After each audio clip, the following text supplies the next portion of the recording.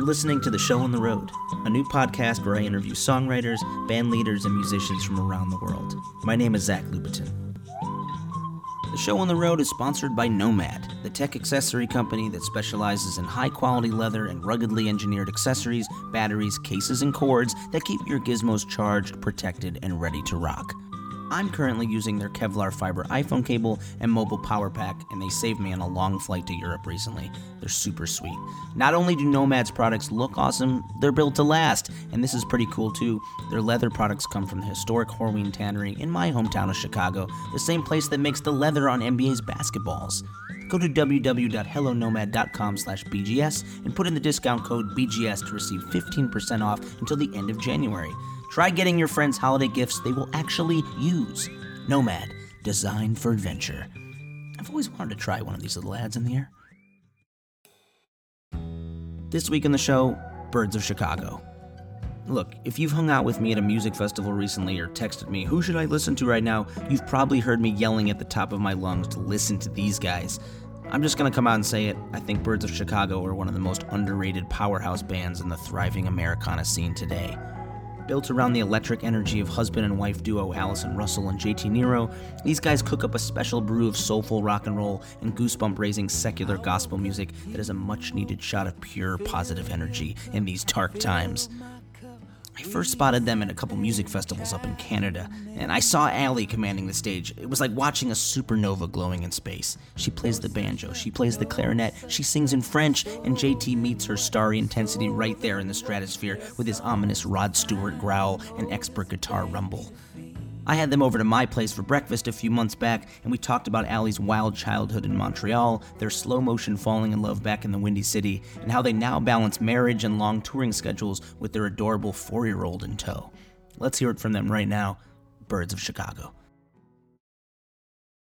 I'm here with Birds of Chicago. We're here with JT Nero and his lovely wife, Allie. Hello. What up, Z? Are you enjoying the California weather right now? Yes, it's so idyllic and perfect and sunny, yet not too hot. It's really great. I feel like we don't have to whisper. No. There's something about the way we're all sort of hunched into this mic. I feel like we should have a in the back of my closet, a blanket over with a flashlight on. We can play Fork if you want. Tell ghost stories. Everything feels very conspiratorial now, which maybe what you're trying to exactly the mood. That is trying to get going. We're about to tell each other secrets. I feel like I have to reveal something immediately about myself. Let's reveal things. Right. I'm curious. You said I read something somewhere that your new record, Love in Wartime, just came out. That you guys were in a nervy, restless state to release it. Yeah, I think that was the piece in the New Yorker, but there wasn't a piece in the New Yorker. New Yorker, are you listening? Why were you so nervy and restless? It just took a while between when we recorded it and when it was finally released into the world. I'm sure you've been through a similar When did process. You guys start recording it? We did it very quickly. We did it, actually, it began on Inauguration Day. It's a good time to get out some musical frustrations. Yeah, we had some frustrations to get to exercise, and we did it in 4 days, basically. 3 days of tracking. 3 days, yeah.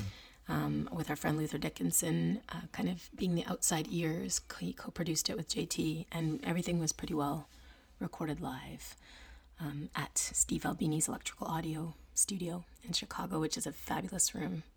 Studio A.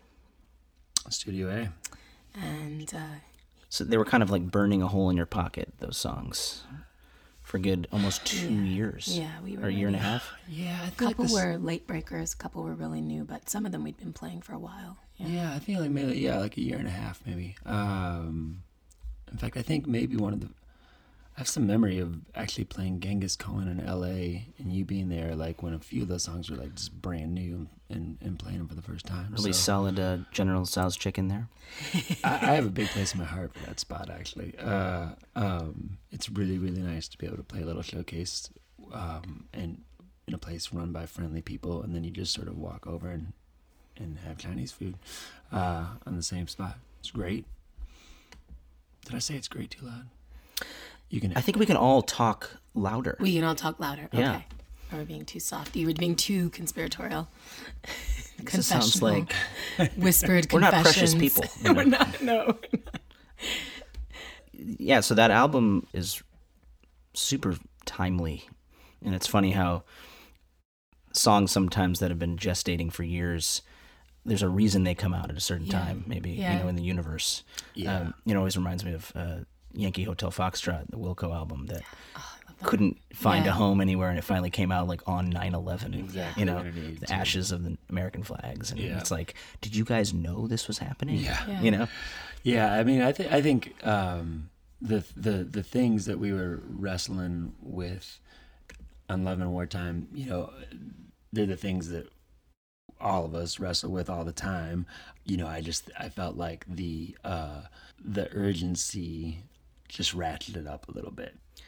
We were in LA together, not together, but in the same place on 4th of July, and you experienced the complete mayhem of LA's fireworks displays of the illegal sort.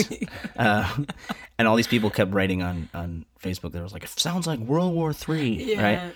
My question to you is, if World War III was about to break out within 24 hours, what would be the first thing that you guys would do? Well, we'd get to our daughter. I guess that would be the first thing we would do. What's your daughter's name again? Her name is Ida Maeve. And it's her first, she's been on the road with us her whole life, but this is the first summer where she's old enough to have an opinion, and she chose not to get on the planes and in the automobiles. And she's having a summer with her grandparents and her cousins up in Door County, Wisconsin. But I think if I thought World War III was about to break out, I would just need to get back to her immediately. I feel like there's a lot of interesting push and pull in your song, especially from American Flowers and then now your Love and Wartime release, which were kind of companion pieces. They came out about 5 months apart. Yeah. And the idea of having hope, and especially in like the next generation, especially I'm curious with a young daughter. Yeah.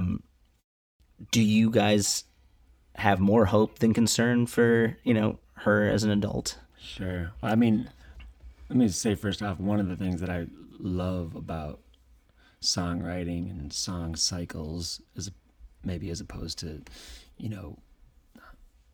some other form of writing is that you don't have to develop an organized emotional position. In fact, your duty, I think, is just to like be honest to the ebb and flow of that. So in one song, hope wins the day, and you end up feeling pretty good. All right. We got through that song feeling like we're gonna be all right. How does the chorus go in that? We're all right. Yeah, we're all right. Kids are all right. Yeah, they're all right. Hey, mama, hey, hey, pop. mama, hey, pop. Get your mind right. Because we're all right. We're all right. Same as it was. No new enemy under the sun. Oh, let 'em come. Oh, let 'em come. Yeah, they're going to run when they see the love in our eyes. And more than that, I feel like we're in an unprecedented time of feeling like we're in crisis and that everything is worse than it ever was, when in fact, when you start breaking things down historically and statistically, that's patently false. It's the safest we've ever been. Safest we've ever been. And it's fascinating. Like it was considerably less safe when I was a child in the 80s and 90s, and there was when none we of were the same children in the 80s and 90s. In the 90s, yes. You have a pretty unique background and upbringing. Can you tell us a little about that? My background and upbringing? Oh, well, I am Canadian. And I was born and raised in Monreal. And let's see, my mom was a baby when she had me, very young, 17. And I guess I had a French-Canadian foster family for a few years. And then my mother got married to a really creepy older man, and I lived with them for a while. And he was pretty abusive, so I ran away from home when I was really young, 14, 15. But I was very lucky to make a lot of good friends and kind of found music, or music found me. Is this in Quebec? Mm-hmm, Montreal, Quebec. And then I moved out to Vancouver, British Columbia, when I was about 17. And I started playing music publicly there. When did you first start writing? My first song? Yeah. I kind of always hummed little melodies and wrote I was very, very extremely deeply geeky kid. And I would make up songs to melodies to all of the poems in Lord of the Rings and The Hobbit and Lord Alfred Tennyson poems. Do any of those still exist? Yeah, I've probably got something in my memory bank somewhere from that time. But yeah, I was really obsessed with a lot of lyrical poetry and fantasy literature and things like that. I was a pretty escapist kid, I guess you could say. And you were bilingual. Yeah. Elvish. Yeah. and English. Got in. And Klingon. I never went that far. I never learned Klingon. But you did learn Elvish. I didn't learn it. There's no place for false modesty. No. I didn't learn it. I got into the Silmarillion, okay? I got into the Silmarillion. You read a little Elvish when you read the Silmarillion. You read a little Elvish. Do you dream in English or in French?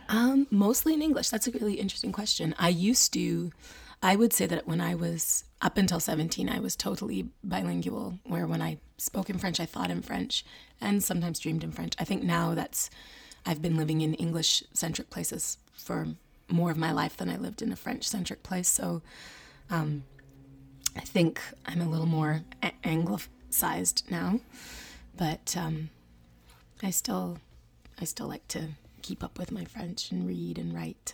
And you had a group in Canada called Po Girl. Yep, that was my first serious band. And we were sort of on a long extended hiatus. But we always, Anna and I, my bandmate in that band, and I are talking about doing a new record soon. If this whole thing doesn't work out, it's good to have a backup plan. I think JT's actually going to produce the next Po Girl record. Damn right. Yeah. JT, you're from Chicago. Yeah. Allie's background, whole runaway thing, is so much more rock and roll. You never ran away? Credibility.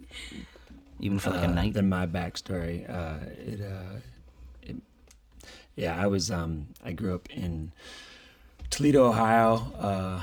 Was overloved by my loving parents. It was super loved, if you will. Super loved. There were times when, like in the late 80s, where, like on a number of occasions, I remember that they refused to give me a ride to the mall when I really needed one. That can be a tough one. But besides that, it was a painfully good and loving upbringing, which is rough for a root singer trying to. You can find your own darkness. You have to search for your own darkness. JT, when did you start writing music? I picked up the guitar late, so I picked up the guitar when I was like 27. Oh wow! So before that, I was, just sort of writing poems, and then somewhere along the line, I started trying to like hammer them into melodies and sing them, and I would sort of do the very difficult thing of trying to get somebody to play guitar to sit down and listen. Let me sing a melody at them, and put chords to them, and that was what kind of spurred me to. I was like, well, if I'm going to do this, I gotta be able to bang out a few chords. You also accidentally and unknowingly joined a Grateful Dead cover band. That's a whole other podcast. That's a podcast. But I did, that in Toledo. I have that in my resume. Is that there can't be that many people that played in Grateful Dead cover bands without knowing who the Grateful Dead were. But that is in my. I mean, it's a good skill to have, since they seem to have. I learned on the quite job. The audience even today. I learned on the job. Like every festival we've ever played, there's always like that guy who's like, "You guys do any Dead songs?" Yeah. We're like, not right now, but like eventually, yeah. Eventually. Going down the road feeling bad, we sometimes will try that. Sure. When did you guys meet? We met the first time in Vancouver, BC. I was still I wasn't really playing out as a musician yet, but my friend Trish Klein that I started Po Girl with, she had another band called the Big Tanyas that were doing really well around the millennium, and they became friends with JT because one of the girls who was in that band was sort of going back and forth between San Francisco and Vancouver, and JT was in San Fran at the time. And he and his singing partner, Michelle McGrath, who we adore and who's sung on all our Birds records as well, they had a duo at the time called the Capital Sunrays, and they came up to Vancouver for the International Folk Alliance International, when it was at the Riot at the Hyatt, when it was at the Vancouver Hyatt. And I was just sort of tagging along, helping Trish and her band with gear and just, going room to room and seeing the crazy scene of the Folk Alliance that I had never experienced. As her guest, and I heard JT and Michelle doing a guerrilla showcase in the lobby of the Hyatt, and I was really struck by his writing and singing, and their singing, and but I was sort of too shy to talk to him much. But we started, soon after that, Trish and I started getting serious about our Po Girl project, and we started covering one of JT's songs, a tune called Till It's Gone, and then we ended up recording it, and by the time we were getting going with Po Girl around 2003 and 4, he was back in Chicago and had started a band called JT and the Clouds, and he gave us our first show in the US. We opened for JT and the Clouds in Chicago. Where? And then the old Gunther Murphys in Chicago. It's gone now. Been gone for a That while. would have been, 2003? End of 2003? Yep. Beginning of 2004. This is post bongos, right? Post bongos. No He's more on bongos. guitar now. He's he's fully fledged, writing songs, I brought some his of the own songs. percussive sensibility to my acoustic guitar playing, though. I think. You have good rhythm. Rhythm guitar is sort of like a second drummer in a way. Yeah, absolutely. It's like when you see those bands in New Orleans, there's no drummer. It's just the guy in the back on rhythm guitar just going chung chugga chung chugga chung Yeah. chugga chung. And It's our like kind of band, laying it down. the acoustic guitar is kind of like the second drummer who doesn't have any of in the band who doesn't have any of the mics turned on. The Mickey Hart. You heard, speaking of the Grateful Dead, everything comes back to the Grateful Dead. I heard they never turned this shit on. Is that right? You guys started how long ago, this project for real? This is 6 years now. Actually, we've just hit June. It was 6 years. So, yeah, June 2012 is really when it officially started. So we're 6-year-old band. I'm always curious because I've definitely talked to a few husband-wife duos, like, because there's always the should we? Are we still attracted to each other? We can get into that if you want. But the back and forth of should we put the music first or our feelings first? Right. Because there's definitely times where people are like, "Well, I don't want to sleep with the person I'm working with." Yeah. No. But then again, it's like the We did that connection for a while. musically is so powerful that it's also so we did personal. that for a while, and it was we had a torture where we're trying to just be friends and just pretty play absurd. music, and yeah. And you realize the amount of the whole point, right? The amount of energy you're spending, working up elaborate reasons why you shouldn't and why you can't, and was more draining than any other thing. So I mean, it makes a certain sense, on paper, and I think we all know that real musical bonds are maybe even more rare than romantic ones, and so we were more afraid of messing up the we musical bond. we I didn't guess. want to blow it up. Yeah, because it's like if something goes wrong romantically, it's going to be too difficult to keep the it's music. real, and Although- I mean, people work it out, and I think you have to be super evolved humans to do that, but. Yeah. And I'd like to think we would have been able to do that, but we were scared of it for sure. Yeah. I think I had a slightly different perspective. I was less afraid of that, I think it's fair to say, than you were. I mean, my whole experience with Po Girl, my bandmate Anna and I dated first, and then we broke up, and then we were in the band together, and it was fine. And she's my best friend. She's our best friend. When we all live together now in Nashville, so it's like she's Auntie Anna now. She's become, she's family. The Americana Fleetwood Mac situation going It's on. not Fleetwood Mac. She's family, Totally. and but I had a faith in that when you have a real connection with someone, even if the relationship doesn't work out, if that musical connection is real and that friendship is real, then that will continue. That won't just be it won't just suddenly disappear because the romance didn't work out. But I think he was a bit more apprehensive around it. And at first, you had a thing when we were first dating where you felt like you couldn't date another musician. You thought it was a bad idea. And that you had to. Girls are crazy. Whereas I thought a lot of you could only date another musician when you want to tour as much as we do, or at least another someone who's very driven in their own field and gets that kind of the same level of obsession and compulsion. I mean, because they're dealing with an obsessive compulsive artist. That's true. Right? I was wrong. You were wrong. History seems to be indicating that a lot of the things I was really sure about in my mid-20s have proven to be wrong. And that is one of them. Growing up. Do you feel like when you write a song that's clearly about Allie, that you have to mask it in some way if it's a little darker than initially, would be palatable or not hurtful to her? You know what? Or can she take it? I don't think that I've ever had that specific angst. Because I don't know if I've ever had a song that was totally 100% about. I mean, obviously some are like, I should finish my sentence. I'm becoming my father. We always make fun of my father because he literally doesn't finish any sentence, and it's gotten more like over the years. Now it'll just be like the first two words, and it'll kind of trail off, and he assumes you are just going to finish it for him. You got the gist. But I'm not going to do that. What the hell was I talking about? You were talking about the worry of, if you've written a song about me that's maybe harsh. Sometimes obviously you're dealing with some stuff fairly head on, but for the purpose of the song though, it's like you always. I feel like almost always you're letting there's like some cracks in where other people's other experiences and things are making their way in. So. There's been a couple of times where, I've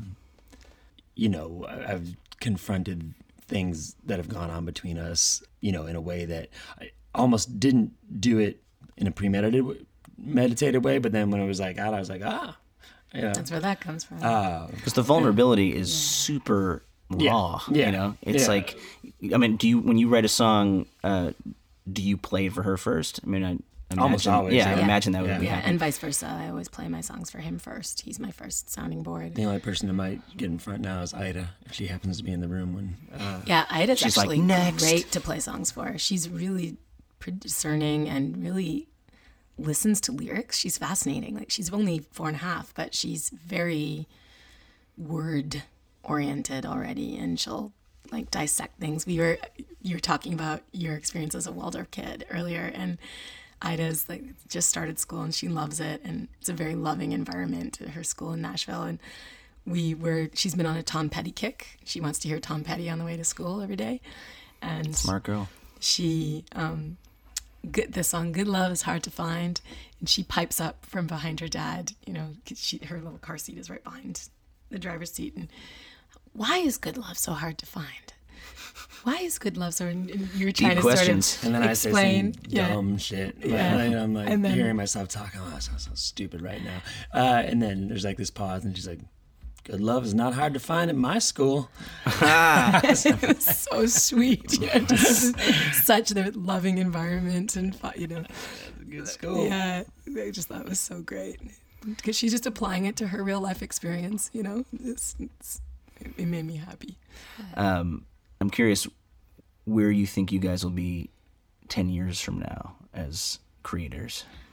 We're just still going to be writing. I think it's that's a great problem to have if it ever turns out that a song connects with so many people that they want to hear that all the time. I can't imagine. I've always vowed that if we should ever be so lucky as to have, that kind of a song, that kind of, for whatever reason, taps into the collective subconscious, we will never cavil or kvetch about playing it, because it's like 5 minutes. That's fine. You can play this for 5 minutes and then play your other stuff that you are currently obsessed with and working on, I imagine we'll just still be writing. And in 10 years, there are some things I would love to do that outside of our working this project, I have a deep love of musical theater, and I've always wanted to be involved in writing a musical.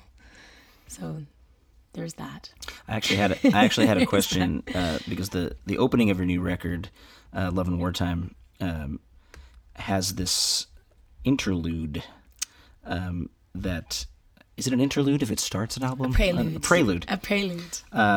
And it's prelude actually. It feels so it's called Now Sunlight, and then going into Never Go Back with this catchy guitar line. It feels like when I close my eyes and listen to it that it's the opening of an awesome TV show and like on HBO. Nice.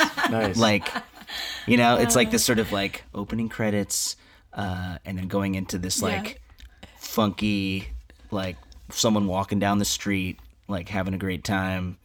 But with something on their mind. I'm curious, what would the show be that would open? That's funny. It's funny you say that because I wanted that whole album in general to sort of feel like it was the soundtrack to a show or a movie that didn't super exist. Cinematic. That was sort of the vibe throughout, and we specifically wanted it to feel like you're being jarred out of a reverie, and with the way that starts. So that's. I'm glad you were getting all that. What would the show be? Well, it's funny with and you can tell from what we're wearing on the cover. Like I had full on like 70s. It looks like a Cassavetes movie. Yeah, very much poster. so. Yeah, exactly. Imagery in my head the whole time. So it's an alternate universe where the Cold War became a full-on war, and they are two people who love each other on opposite sides of the line. Wow, that's great. Okay, your dream cast is... Ooh. I'm seeing Sam Rockwell. Nice.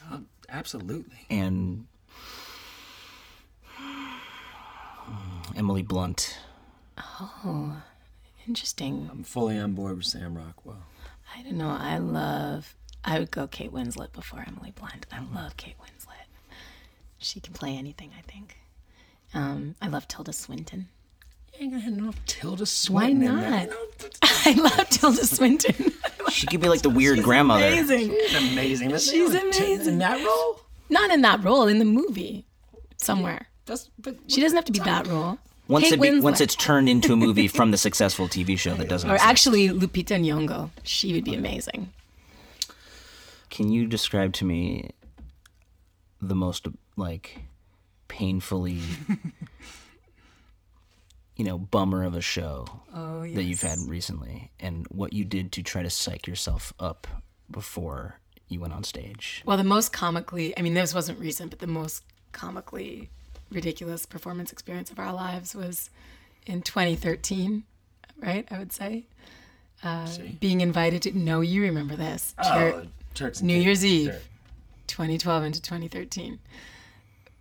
The most our at the time British agent reached out and said, "Hey, I got this call from a resort in Turks and Caicos. They want you to come play New Year's Eve. Sign me up. Dinner." Yeah, I know. Like all expenses paid. You're gonna stay at this ridiculous place and have dinner and all this stuff. And anyway, it just ended up being a bit of false advertisement. We weren't staying at the fancy place. They had us trapped to sort of an hour away where there was nothing there, and it was sort of infested with no-see-ums. It wasn't sort of. Sorry, infested with what? No-see-ums. Have you ever experienced no-see-ums? They're tiny little pernicious biting. Oh, like gnats. But they bite. Imagine that gnats. And it turns out that I'm allergic to them. No-see-ums. I thought they were like small possums. There's what do they call them down south? It's like sand midge or I'm not sure. There's something like in sand remember like in flies the or Georgia something, Islands Okay, so you were covered in bugs. Covered from head to toe in welts. I sort of looked like Freddy Krueger, if you remember the Nightmare on Elm Street franchise. Of course he does. and then we were playing this for. It was the point of that resort. I think was to weed out anyone who made under $5 million a year or something. Like it was just this absurdly exclusive place where people had villas that started at $20,000 a night and private chefs and things. And we were supposed to play for the people that were choosing to have the dinner at the kind of central restaurant, which is not that many people because everybody had their private chefs. And naturally, as you do when you're uber rich. And they didn't really have they were sort of building this kind of rickety platform right on the cliff side. And then there was a tropical storm, and the waves were crashing over the platform. There was no protection from from the elements. So you're fearing for your life. They had asked us to wear white, and then to get to this platform, we had to sort of bushwhack through through sort of tropical jungle. And so by the time we got on stage, we were kind of wearing these bedraggled white mud bespattered things, covered in welts, covered in bug bites, and trying to play some songs as the ocean was threatening to wash away our gear. And then it started lightning and sideways rain. Wow. The other thing though is kind of retreat through the jungle back through the path we had cut. With our They didn't even give us machetes. covered in mud. And you got to tell the rest of it. But at least we were in love. It gets more and more surreal. The thing that I can't emphasize enough is that it was, it was sort of the whole layout was kind of like Buddhist monastery chic. It was it had a very like holodeck vibe. Everything was so gorgeous. Like being on a holodeck. But because people have their own private villas, there's nobody there. So like a ghost resort. They're having us be for like 4 families that are eating. They're kind of looking at us a bit confused. Who are these muddy, weird people? Just like this, and again, it's like this weird disjunction because there's just like, millions of dollars. And then there's like this like Mackie PA that you had for your band's practice thing in, 2003.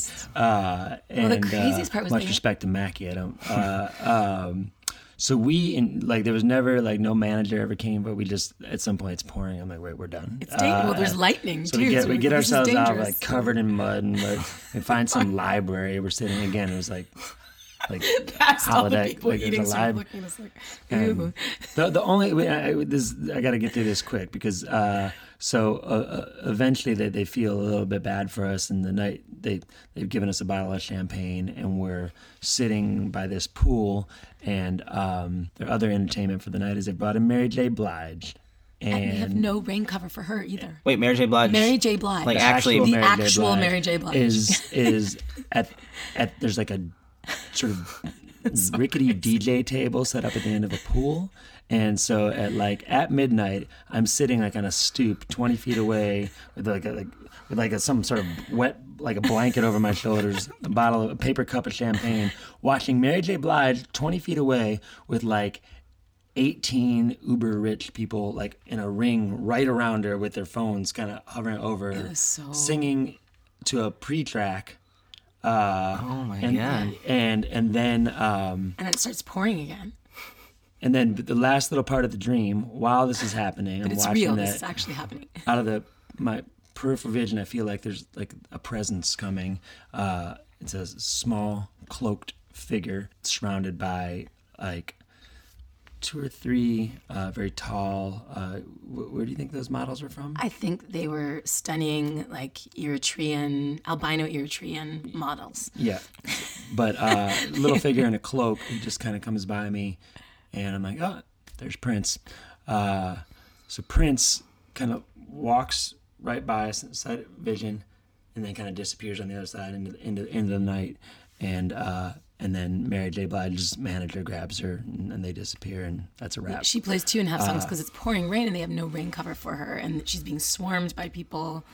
It was just the most bizarre, surreal, sort of. And then they sent us back to our but funny workers' quarters an hour away, and you didn't have to bushwhack through the darkness, though. No, they sent. No, but we were in like kind of like it felt like Safari, kind of like 70s Pathfinder style thing. No, I don't mean Pathfinder. What Land Cruiser. So very strange. Yeah, so that happened. The key is to get paid up front. Yeah, they did pay us, and they did. It's like a mini fire fly festival. us back home. Yes, it was totally. We've had that stands out in my mind as a pretty demoralizing.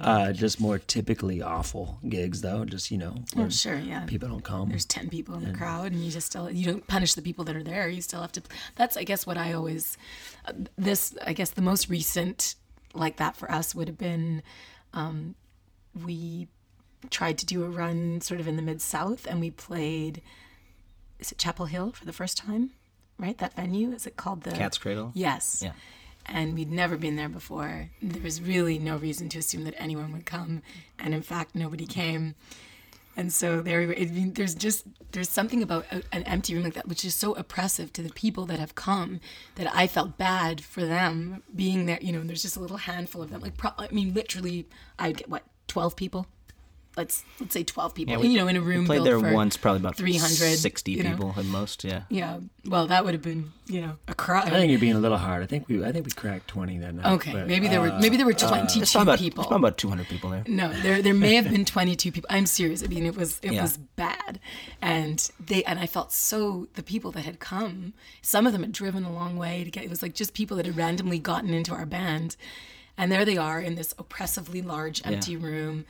And it was that we were trying to shop the record, and I think some guy from Yep Rock was there. It was just the most humiliating possible set of circumstances. But this is the thing that you just have to get it up and play a good show for the people that are there, because they don't deserve to be punished because other people didn't show up. I do. I like swear at the people that are there. And no, sort of you take out. don't. But we just all do it different ways. It's amazingly. It's hard when there's not that, because we're such.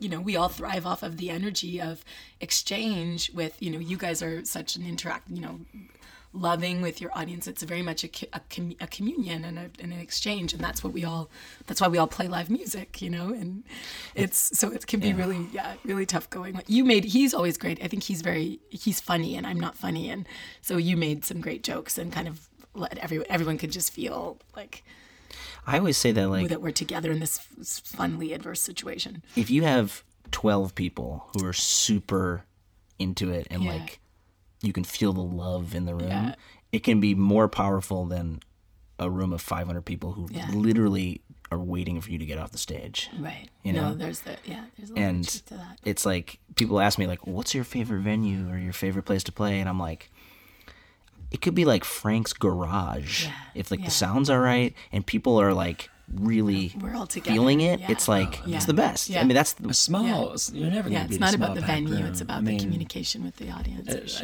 I hope we have this. It'll be a good problem to have. But we talk about this a lot. It's like, man, if there's 1,500 people in a market that want to come see us, it's like, I hope we have the good sense to do 3 nights at a 500 seat venue instead of taking the one big theater night, just because it always feels so for me that's the cutoff. It's the perfect a packed room of 300 to 500 people. There's an energy there that, because right to the back they're having the exact same experience that the people it's a hard thing to beat. What is your dream lineup? You headlining Red Rocks, you can pick 3 other bands to play with you. Right now? You gotta say Dust Bowl Revival. No. Okay, Dust Bowl Revival's not allowed. How about Dead or Alive? Dead? Oh, you can't even do Dead or Alive, because we gotta do them separately. You gotta do Alive. You gotta do Alive. Alive, then Dead. So Dead, and we don't have to headline. We'll happily open. How selfless of you. The band, obviously. Yeah, all band. Dead, but the band when everybody was alive and still liking each other. About 5 years there. Yeah. So the band. There's 2 other acts than us. Or? Let's say you and 3 acts. Okay. It's like a whole evening of fun. Yeah. So the band, staple singers. Fully and of course Mavis is totally alive, but when her dad and all the siblings. I'm gonna say that I can put in a vote for Bob Marley. Of course, absolutely. The band, Bob Marley, staple singers. It's a great show. And then we get to open for them. Yeah, that would be amazing. That would just be mind blowing. Now Alive, that's really hard too. I'm gonna have to say Mavis Staples. I know we already said staple singers, but it's 2 different things. Modern day Mavis Staples. Don't you want Esther Oweke? Oh, I'm obsessed with Esther Oweke. Do you know Esther Oweke? She's an amazing Ethiopian singer. I'm just totally obsessed with her singing right now. That would be amazing. We'll do all women. Okay. Dolly Parton. Oh, Dolly. Esther Oweke. And Mavis. And Mavis Staples. There it is. It's a very diverse lineup. I like it. And we get to open. All right, I'm going to give you... I can't believe I didn't get Sam Cooke in the Dead Ones. That's too late now. Yep. Which one? Sam Cooke. Oh, Sam Cooke. Yeah, what were we thinking? Okay. I'm going to give you 6 different words, and the first thing that comes to your mind, don't even think about it. We're just going to say it. Okay. What? Each of us respond? One by go one, back and forth? It can be anything? Yes. Both are going to come up with your own ideas. That's the fun of it. Okay. Okay. So I say the word gravity. Free falling. The song? Not the song, just free falling from a building in your dream. Bingo wings. Bingo wings. Who taught us about bingo wings? I don't know what they are. Like chicken wings you eat during bingo? It's terrible. Someone told us that. It was one of area muscle. Yes. Like when you say bingo? It's assuming there's lots of old folks playing bingo. This part of your when your starts to arms sag and flap. See how much different you two are, even though you spend so much time. That's really the first thing that popped in my head. Very different. Okay. Listen, I've been running to skinny fat lately. I got a pair. You're worried about your bingo wings? I got a pair of raw you're denim. 68 years old. I got a pair of raw denim jeans the other day, and there was like a solid, the first week, a pair of raw denim jeans is always a commitment and punishment, but there's like a serious muffin top thing happening that I haven't experienced as a human. On you? Yeah, it was a rough week. So anyway, that's extra. I'm thinking about that stuff. It's hard to eat healthy on the road. I'm thinking about that stuff. All right, next word. Trust. Love. Covenant. You thinking about the Mavis Staples song? The Love and Trust. I wasn't thinking about that one specifically. Maybe I was subconsciously. No, I'm Etta James. Trust in me and all you do. That's the best. How's that go? Trust in me and all you do. Have the faith I have in you. The best part of that song is, I'm sure people should go listen to it, but the way it's written, it's fairly like, almost like, Hallmark. Trust in me and all you do. Have the faith that I have in you. We can see it through if only you trust me. So she's repeating that, but the way she sings it, she doesn't believe it's gonna last, and you feel this like build up of, and then she switches it just a little bit by the end where it's like, why won't you try, it's all just do is turn it a little bit, and there's so much like so much. She is amazing, the emotion and the power in it's her. like that's like the history of soul music in like 4 minutes when she does it. All right, a couple more words. Sexy. Mother.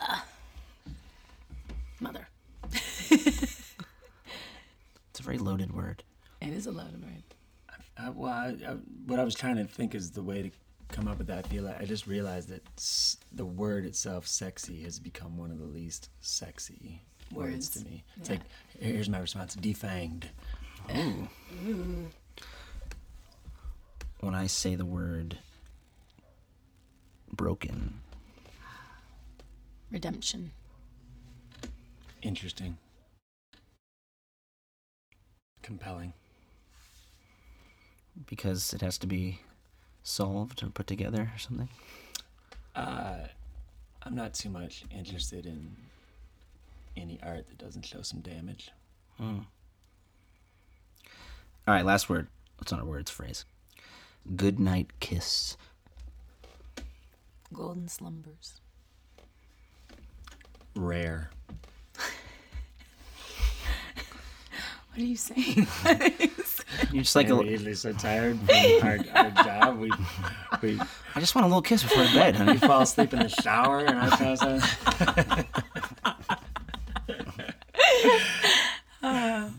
What was your first kiss like as a couple? First kiss was great, exciting. I was I sort of had my head up my ass. I was surprised. I didn't realize that. Did she go for it? That she was. That is madly into you. Yeah. So it was a exciting surprise. Did you think of me as having initiated it? The first kiss? Yeah. Kind of. Okay. Is that not what you remember? I think I orchestrated the possibility of it happening, but I think that you initiated it. That's possible. Yeah. Was it in Chicago? It was ridiculous. I was staying at his house, and he was like, "Well, I'll see. You take my room. I'll sleep on the couch." And I did this whole, no, you can't. I'm not kicking you out of your bed. That's ridiculous. And you're not sleeping on the couch. I can sleep on the couch. He's like, no, you can't. This back and forth. And I was like, well, and I of course was like, well, we can just share the bed. It's fine. It's plenty of room. And he was sort of like, I think that's when it dawned on you that maybe I had. Oh, really? Maybe I was into you. So you're saying we should stay in the same room? in the same room, in the same. Yeah, that's how it went down. I mean, we had been friends for years. We were close, but not friends in proximity. We were long distance friends, and we were long distance lovers for the first 3 years. So, we had a tortured long distance 3 year beginning of our relationship. And now it's the opposite. And now we're constantly in each other's pocket. Can't get away from each other. Like, how do you make like a date night happen on a long tour? It's really difficult. We don't have on a Monday off night in Cleveland. We're gonna go out to dinner tonight somewhere. We're gonna go tonight with Venice, on a double date with our friends Greg and Astrid. We're excited about that. It's our anniversary tomorrow, actually. Our wedding anniversary. We've been together almost 12 years, but we'll be married 5 years tomorrow. Congrats. Yeah, the wood anniversary. 4-star. What is the thing that keeps you sane traveling 200 days a year? Exercise. Do you run before a show or we jog? Run, we do yoga. We both run. You actually have a routine we each try day? and do yoga wherever we can. Running daily. We stop at. That's one of our things. Our obsession with finding a hotel that has like a 24-hour gym and when Ida's with us, a pool. We always look for ones with a pool because she loves to swim. So when she's been trapped in a car for hours, we'll stop somewhere where we can play and splash in the water. I like to do the late night, and that's also like finding private time. He likes to do early morning workouts, and I like to do late night if we're at a hotel that has a 24-hour gym. What's the sketchiest hotel you've stayed in? I think early on there were a couple of really sketchy Super 8s. Not so Super 8s? Yeah, let's see. What was that one? There was like it was like an America's Inn or something. Like we were in the middle of, like it was near in that part of Oregon where it gets sort of sparse, like when you're past the Rogue River. And it was just, I got really creeped out. I can't remember what happened. You went to watch a game or something? Like you tried to watch the end of a game somewhere, and You were alone? And I was alone, and I just got freaked out. And there were like the angry drunk man following me down. I was trying to do laundry, in the hallway, and an angry drunk man was following me, and I just got really freaked out and hid in our room. That wasn't in Eugene? Maybe it was. Well, it wasn't Eugene. I don't. Eugene think. is like the angry. Maybe it was Eugene. It is really bizarre. Aggro hippie capital of the world. There's some swirling anger happening there. There's some beautiful, some sweet young hippie peace kids and love. that will shank you in a minute. Just gotta watch your back. There's lots of sweetness and love too. But, I don't think it was Eugene. It was somewhere. It was random. It was like like one of those. You're on a 12-hour hike from somewhere to somewhere, and you stop just wherever is the. I did hear that. Oregon was founded as a white supremacist state. There's a lot of that, unfortunately, in British Columbia and in northern Idaho. That's one of the things about driving through Oregon, through Northern California too. Like when you're in the mountains, like, I mean, in some ways it's kind of exciting. Like you'll cruise through one little town, and somehow it's like. It's gentrified the hell out of itself, and there's like high-end coffee and just, and then you go 30 miles through Winding Mountain, and the next town you come to is like, all right, roll them up, and has that kind of like, well, we know immediately because we are, for those of you who don't know who we are and what we look like, we're an interracial couple. I don't believe in race, actually, but I'm brown and he is not. And sort of pinkish. I believe there's one race, human race, but we, call me crazy, but I think we've mapped the human genome now, and we know we're all human. But for people that have problems with visible differences, we can set some of those folks off for sure. I mean, when I think about our marriage was still illegal in some states in 78. It's just, that's not very long ago, It's pretty wild. Were both your families very accepting right away? His family is amazingly wonderful. My family, the parts that I'm close with, were very accepting. I don't know about the people that I no longer speak to, and I don't much care. We'll never know. We'll never know, and that's okay. Yeah. I mean, there's got to be a point where people realize that love is more important than everything else. You would think. I hope that. Except for the people that are consumed by hate. They don't. They have a hard time wrestling with that idea. Yeah. What does super love mean to you guys? It's such a great song title. I think to me it means like that kind of radical love, loving those that are hateful toward you, and loving them despite those things, and trying to find our common human ground despite what can seem like irreconcilable differences or ideologies. Like, I think we are at a crossroads of a breaking down of debate and civil discourse, and that part of the invisibility, the anonymity of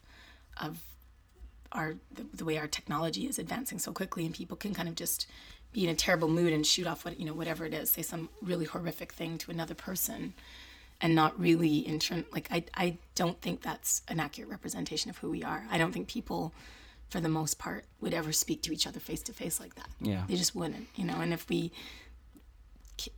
there's that, it's like that trap of, we feel so interconnected and so close, but it's also putting all of this terrible distance between us at the same time. Can you sing or speak the first verse of Super Love? Tears of rage, tears of grief. From Inglewood to Nairobi, we need a super love, need a super lover. Double Dutch and hula hoops, all our fears in loops and loops. We need a super love, we need a super lover. All right, we're going to do one little exercise and then play a song. All right. And then we'll release you to the wilds of Los Angeles. So what we're going to do is we're both going to write the same first line. Okay. First line is, the lawnmower rolled over his foot, but he didn't dare call 911. We're going to see where our minds go. And the timer begins now. I'll be right back.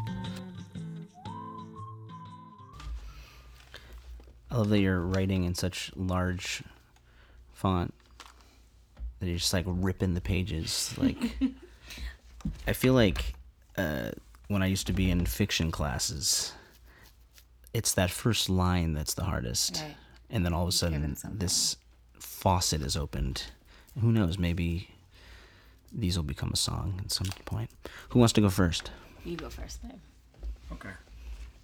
The lawnmower rolled over his foot, but he didn't dare call 911.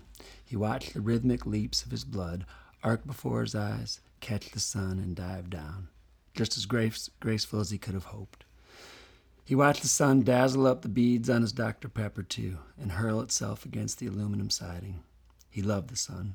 He eased himself down into the grass from his John Deere. Chris Bryant is on deck for the Cubs. Hey, Chicago, what do you say?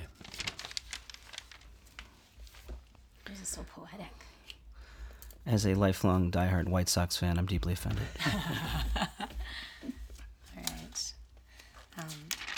Mine is much less Poetic. Yeah. The lawnmower rolled over his foot, but he didn't dare call 911. There were 4 children, 1 teenager, and 3 adults hiding in his attic right now, depending on his discretion. His extreme unremarkableness had allowed him and them to go this long undetected. He took off his shirt and tied it tightly around his arch to slow the bleeding and limped back to the house. None of his neighbors could ever imagine mild Mr. Jeffries having the courage to defy the authority and hide illegals from the Roundup program. Appearances are almost always deceiving. I took a little turn there. Who's Mr. Jeffries? He's Mr. Jeffries. It's good exercise, Z. Okay, should we play a song? Sure.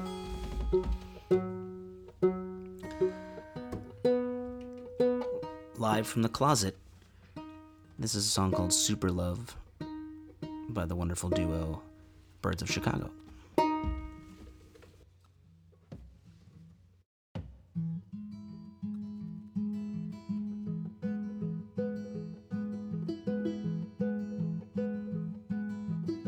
Tears of rage, tears of grief, from Inglewood to Nairobi. We need a super love, need a super lover, double dutch and hula hoops, all our fears and loops and loops. We need a super love, need a super love, all the nights so cold. Who among us dreams the dawn?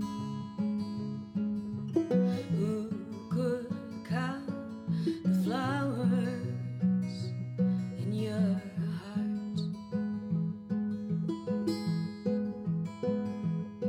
Lord, let me die before my child prayed.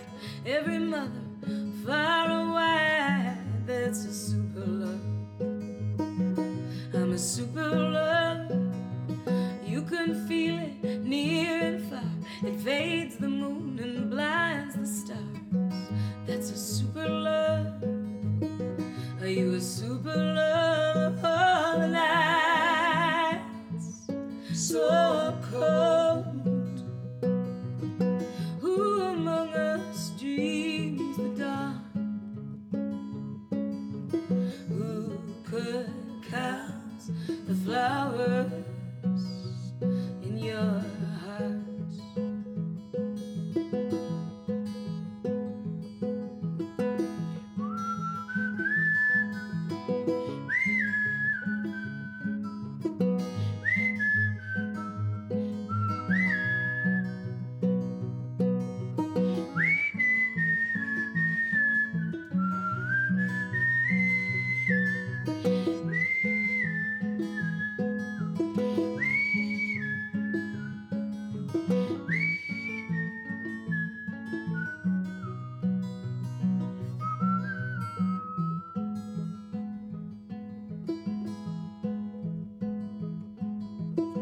Believe what you hear, believe they're gonna tell you it's naive to be a super lover.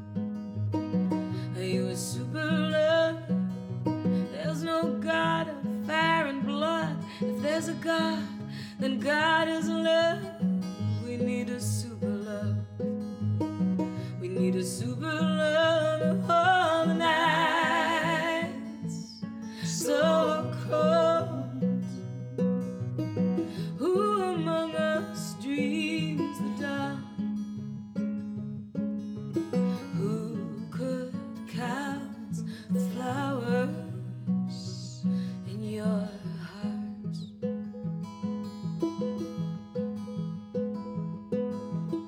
Tears of rage, tears of grief, from Inglewood to Nairobi.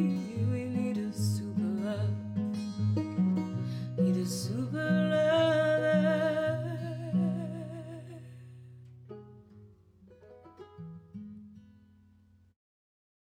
That was the Birds of Chicago. This is the show on the road.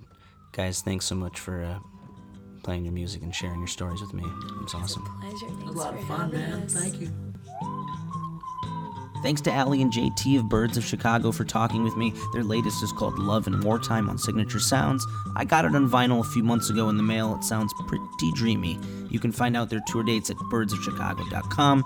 I saw that they're coming to the West Coast soon, but I'm not going to be here, which makes me sad. You can go to thebluegrasssituation.com for more on Birds of Chicago, like their episode of Hangin' and Sangin' with Kelly McCartney live at Hillbilly Central in Nashville. The show on the road is hosted by me, Zach Lupetin, and produced by the handsome Hawaiian Chris Jacobs with support from the Bluegrass Situation team. Big thanks to our fancy first sponsor, Nomad. Remember, go to hellonomad.com/BGS to receive 15% off of their cases, cords, and battery packs till the end of January. Believe me, you need these things to stay alive. If you love The Show on the Road, please leave us a review or rating over at itunes.com/showontheroad. Tell your friends, and also be sure to check out BGS's ever-growing collection of podcasts up right now on the bluegrasssituation.com. The Show on the Road is a part of the BGS Podcast Network. This is Zach Lupetin. See you on the trail.